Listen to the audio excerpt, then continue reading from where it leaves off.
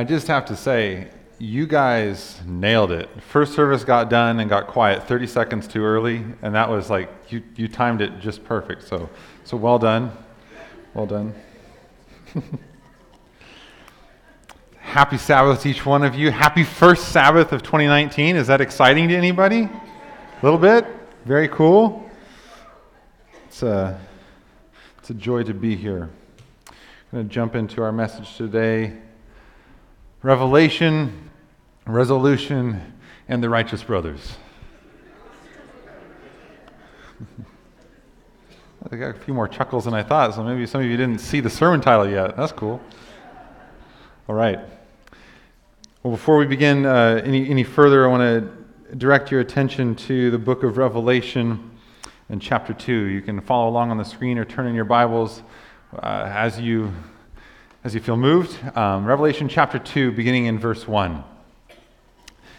And it reads like this. To the angel of the church in Ephesus, write, the one who holds the 7 stars in his right hand, the one who walks among the 7 golden lampstands, says this, I know your deeds and your toil and perseverance, that you cannot tolerate evil men, and you put to the test those who call themselves apostles, and they're not, and you found them to be false. And you have perseverance, and have endured for my name's sake, and have not grown weary. But I have this against you, that you have left your first love. Please bow your heads with me for a word of prayer this morning. Our Father, we thank you for the opportunity to be here together today, to worship you, to comfort and encourage one another, to open your word. As we do so today, it is our desire that we receive blessings from you. And so we pray, Holy Spirit, that you are welcome here. Come and flood this place and fill the atmosphere. Jesus, your glory is what our hearts long for,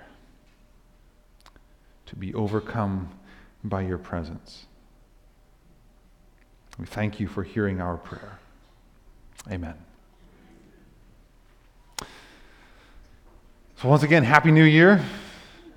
It's a pleasure, a privilege to kick off 2019 with you for Sabbath. It's always a treat. How did we weather the holiday season?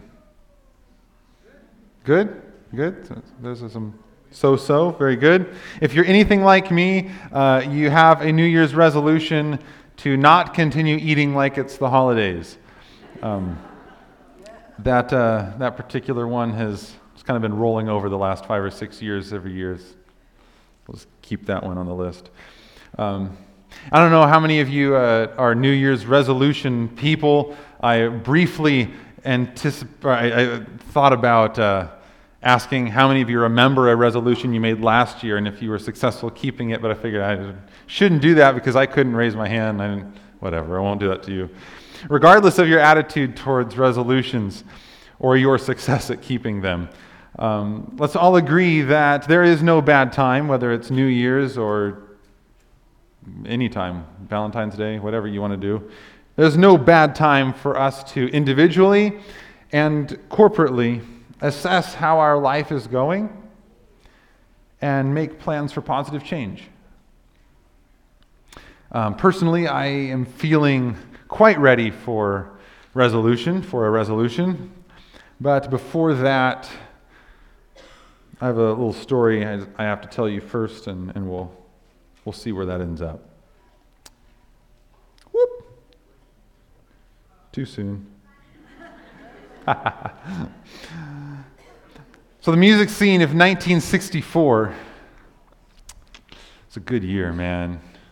Sorry, millennials. I just got to say that for all the ways I can relate to you, our parents had a lot better music than us. So just want to... Got a few more amens this service than first, so yeah. Very good.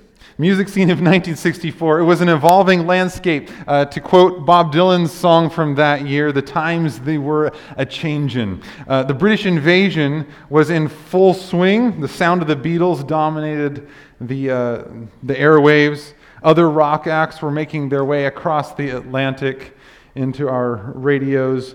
But there was a young American duo that was gaining in notoriety and popularity. See, in 1963, the year before, Bill Medley and Bobby Hatfield had left a larger group to sing as a two-man act. And they booked a few gigs around the Southern California area. And at one particular concert at the El Toro Marine Base, there was a young black Marine that loudly declared at the end of a song, he stood up and said, "That's righteous, brothers." And they knew that they had found their stage name. After a few lower-profile television appearances, the Righteous Brothers entered the radar of legendary music producer Phil Spector, who it turns out wasn't that great of a guy. Now, it should go without saying that any praise of musical work by Phil Spector should not be perceived as an endorsement of any kind of his criminal activity, but I'll just say it anyway. But whatever else Spector is or was, he was a noted and gifted music producer, the kind of guy that if you were an upcoming artist or act, you wouldn't mind having him produce your albums. He saw something special in the Righteous Brothers and commissioned noted composers Barry Mann and Cynthia Weil to write a song for them to kind of kick off a new chapter of their careers. And the results of that collaborative effort of Spector, Mann, and Weil on the song resulted in not an upbeat, energetic rock song as seemed to be the staple of pop music in 1964. In fact, because the beginning of the melody was so slow, and because the melody was on a lower register, some listeners accused DJs of playing the song at the wrong speed. The song had several things working against it. It was considered too long for contemporary AM radio. It was about 3 minutes and 45 seconds, which was about 45 seconds too long if you wanted to get consistent playtime. And somebody else in the production process thought that the song, they just didn't like the way that the track began with Bill Medley's vocals. It needed some sort of an instrumental introduction, they said, and that was a fight that they had to go on. And another person criticized the title of the song. So we need a line from the third chorus, not the first one. And in spite of all of this, Spector and the Righteous Brothers held their ground, and their 1964 single, "You've Lost That Lovin' Feelin'," was released. Now, for all the drama of the production of it, the song was virtually an instant success. Even though it debuted in just November of 1964, it was the 7th biggest hit of the year and was the 5th best-selling single of 1965 as well. It was highly praised immediately from critics and other musicians alike. And although it was once considered too long for radio, "You've Lost That Lovin' Feelin' has been played on radio stations more than any other song, as in ever. The song poignantly gives voice to a lover who is noticing that his partner is becoming increasingly distant. The behavior hasn't changed all that much, but the heart isn't behind it anymore. The tension of the song is powerfully expressed in the first verse lyric. "You're trying hard not to show it, but baby, I know it. You've lost that lovin' feelin'. And forgive me, but I've heard that somewhere recently." I'm going to direct your attention back to Revelation chapter 2. See, in this section of Revelation, Jesus himself has appeared to John, the apostle, who is on the island of Patmos, or kind of an exile. That's a whole other story, but he's here on this island by himself as a prisoner of Rome, and Jesus appears to him in a vision, and he begins to dictate letters to specific churches in the region for John to write. So these are Jesus' words. He says, "To the angel of the church in Ephesus, write this. The one who holds the 7 stars in his right hand, the one who walks among the 7 golden lampstands, says this." As salutations and letters go, that's not bad. Jesus is saying, I know your deeds and your toil and perseverance, and that you cannot tolerate evil men, and you put to the test those who call themselves apostles. They're not, and you found them to be false. And you have perseverance and have endured for my name's sake, and have not grown weary. But I have this against you. You have left your first love. Have you ever wondered what Jesus would say to us if he wrote us a letter? Beaverton SDA Church, 2019. Still feels weird coming off the tongue, but 2019. If Jesus were to dictate a letter to us, what would he say? It sounds both exciting and frightening. Well, this letter was written to the Christian church in Ephesus.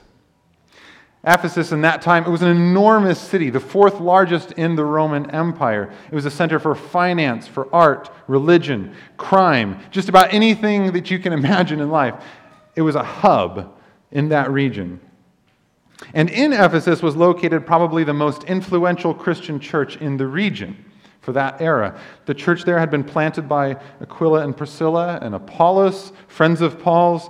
Paul himself, while not directly involved in the planting, had spent about 3 years in that church. And of course, he had written a letter to these Ephesians. And in that letter, he praises them for their faithfulness to their Lord and their love for all the saints, known as a great church.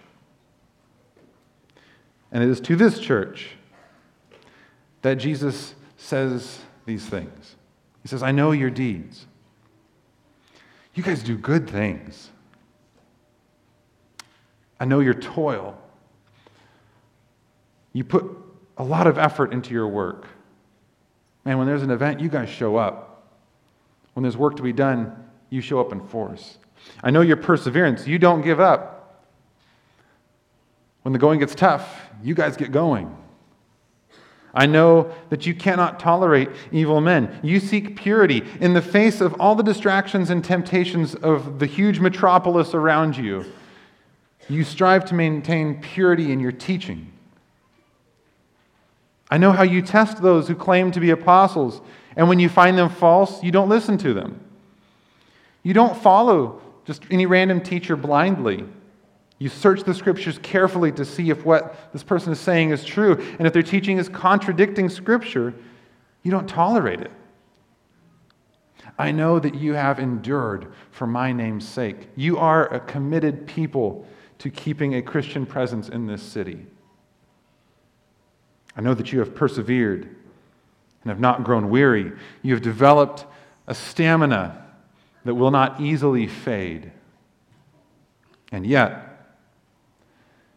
something is missing. You've left your first love. It's quite the bombshell, right?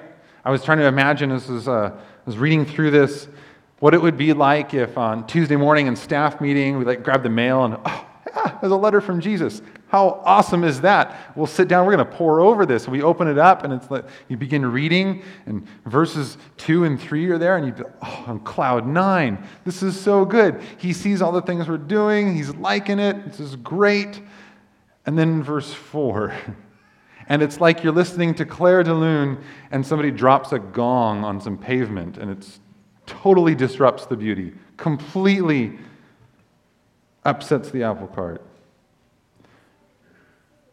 And what Jesus says here is terribly troubling and very important for us to grasp.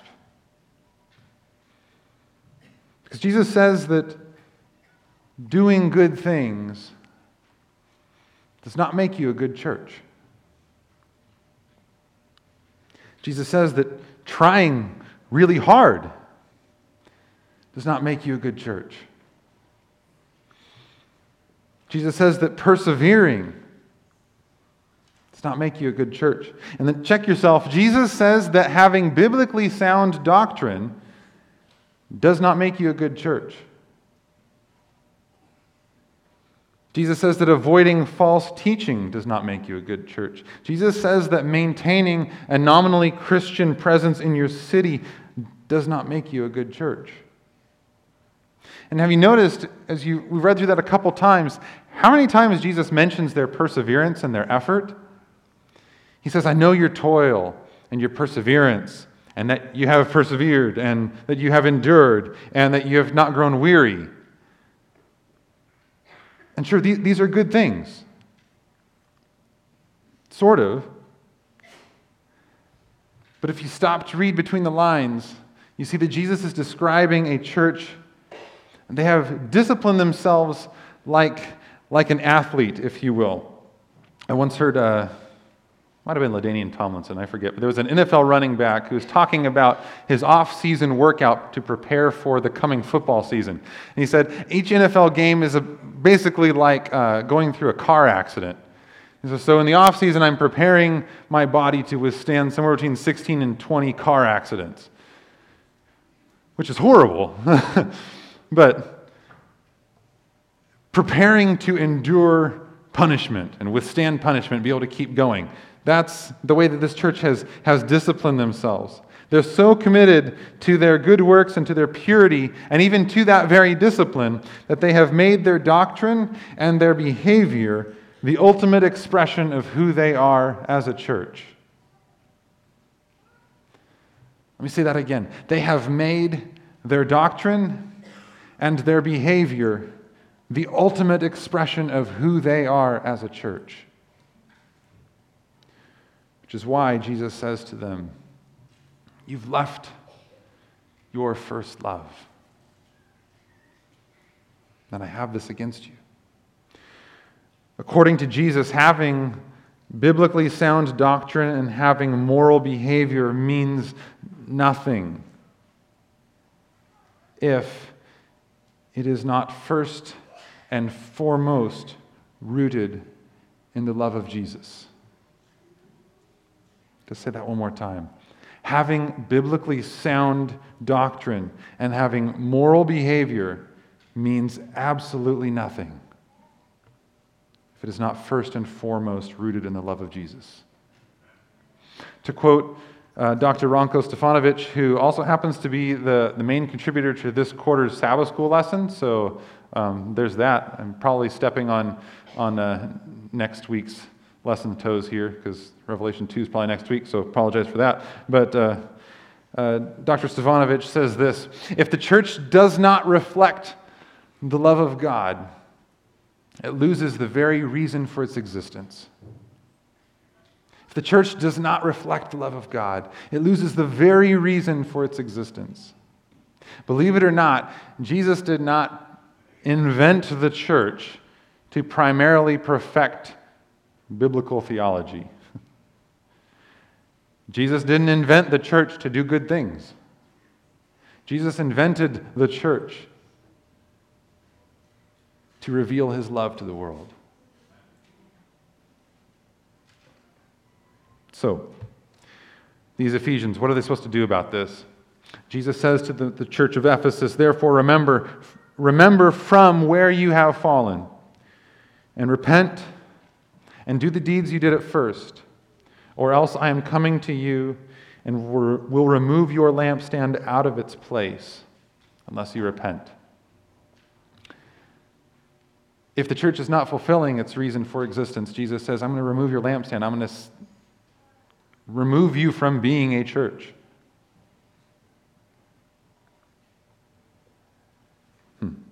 So these three steps to this process of restoration that Jesus gives out. Let's look at these really quick. Step 1, remember. Consciously and intentionally, individually or as a group, both preferably, take a trip down memory lane to what life was like when you were living well in the freedom of the gospel and the love of Jesus. The Ephesians, again, they were well known in Paul's day for their strong faith and their love for all the saints. They're instructed to remember those times, and indeed, this church is no more than 75 years old at this point, probably a lot less. And there's no doubt people in this church who were there at the beginning. They can remember those good days. They were to recall those times. And then step 2, they're to repent. To repent is to radically reorient in a new direction, to turn your back on one thing and step into something different. To change the way you think and act is often a good description or definition of repentance. The Ephesians are called to let go of the unhelpful patterns that they have developed and return to the patterns of life that they had when they were living well. And finally, a reboot. The Ephesians are to let the memory of where God has had them in the past, where they have been with God, the good days, and their desire to move back into them, to let that newly kindled love lead them back into loving Jesus, each other, and those around them like they once had. A fresh start. You guys do a lot of good stuff, but let's reboot. And to the ones who follow this teaching, who overcome, Jesus will grant to eat of the tree of life, which is in the paradise of God, which is a beautiful statement because it indeed is the bookend of the story of Scripture. Adam and Eve were in the garden. They had the right to eat of the tree of life, but because of the choice they made, they were denied that privilege. And from then on, humanity was barred from the tree of life. And Jesus is saying, hey, because of my salvation to you,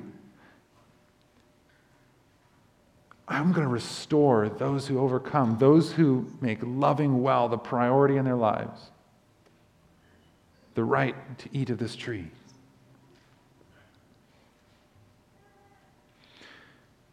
To the ones who live their lives first and foremost to love Jesus and to share that love with those around them, Jesus will give to them what was forfeited back in the garden. So, that's Ephesus. If you remember at the beginning of this teaching, I referenced a personal need for resolution. See, if I'm being honest with myself, and I've generally found that to be a good thing to do, I can really relate to these Ephesians. I know that over time I've allowed myself to slip into patterns and a way of life that is less than ideal. And I've asked myself the question, is Jesus the reason you do what you do? Is Jesus the reason you do what you do? And honestly, I can't always answer yes. So today, I want to take Jesus' advice on how to bring back that love and feeling. I do not want my doctrine, my biblical interpretations and teachings, and my behavior to be the ultimate expression of who I am as a disciple of Jesus. Those are important. But I want to be defined by how I love my Savior and those around me. I want to remember the love that I have in Jesus, that while I was living for myself, He loved me as His child, and He welcomed me into His family. And in that love, He's given me the privilege of restoring others back into the family too. I want to repent into better life patterns and habits and choices. I want to reboot my walk with Jesus as we kick off 2019. I would suspect that there are at least a few of you that would like to do that too. Maybe you've never accepted the love of Jesus in your life ever before. And you're like, you know what? Now is the time. It's a new year, new me. Let's make that a reality, and in Jesus become a new creation. Maybe you have walked with Jesus in your past, but that was a long time ago when you left your first love, and you're ready to restart. Maybe you are walking with Jesus right now, but you know it could be better, and you know that there are areas of your life that you're holding back from Him. As a side note, I had a professor in school, Dr. Alan Parker, loved this one. He would, in conversations regarding tithes and offerings, he would begin to sing, 1/10 to Jesus I surrender, 1/10 to Him I... Sorry. It's a lot of really bad jokes in theology departments, but it's okay. It's okay. Maybe you know that there are areas of your life that you are holding back from Him, and you're ready to surrender those to Him and reboot your life in His love. I want to give you a moment of personal reflection right now. Just embrace the silence, even if it's awkward silence. And at least begin to think about where you might be a little Ephesian this morning too. And potentially, what resolution are you being called to make? Whatever you want to call it. I want to give you that moment. In just a moment, we're going to sing a good old gospel song, and if you choose to make that new start in Jesus for this new year, I want to invite you to stand as we sing in response. So just take that moment, personal reflection right now.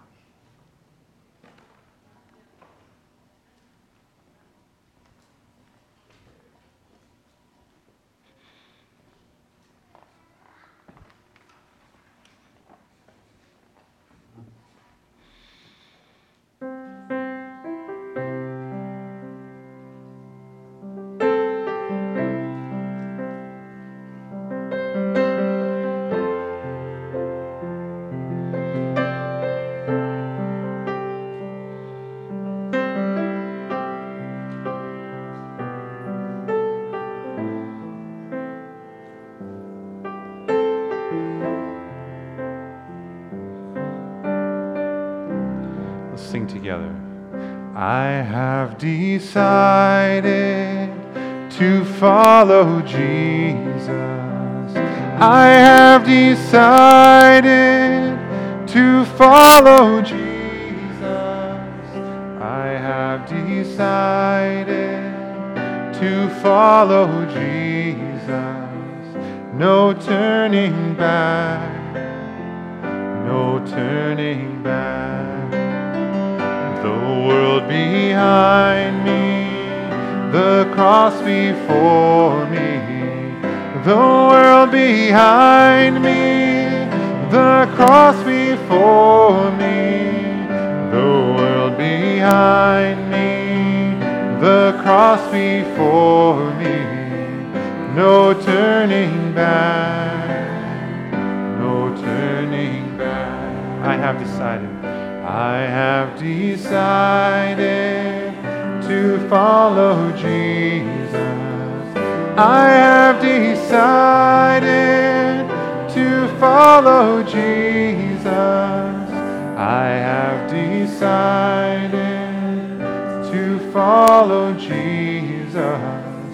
No turning back, no turning back.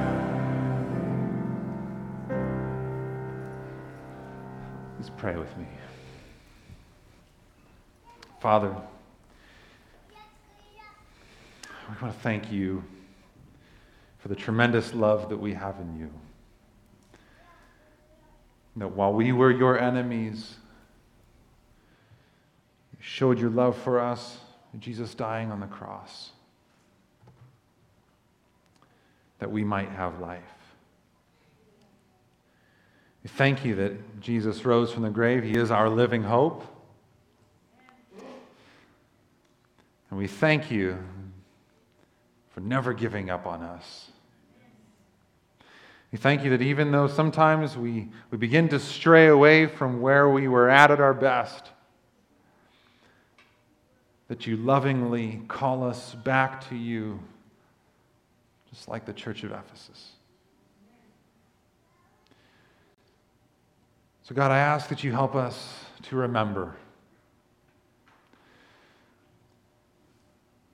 wherever has been our best life in you, bring that to our mind. May we long for that and more. God, I ask that you give us the strength and the wisdom to repent from wherever we're living less than ideal. It takes tremendous courage to change the way that we think and act and the patterns of our life. Give us that courage. Give us that strength. Give us the wisdom that we need to know where those changes are to be made. Whether that's in a personal moment of reflection with us individually, or in the loving brothers and sisters that you have surrounded us with here today. May we be open and receptive and even looking for where you are going to reveal to us where we can adapt into your new life for us. And as we embrace this new year, 2019, may we reboot our walk with you. You're the God that never gives up and always offers us the opportunity to start over. Help us to do that. May it be that in 2019, as you look at this church as individuals and as a corporate body, may it be that you say, man, you guys do some good stuff. And you put forth a whole lot of effort. And you are committed to gospel truth. But what I like most about you is how you love well. May that be said of us in this next year, we pray in the name of Jesus. Amen.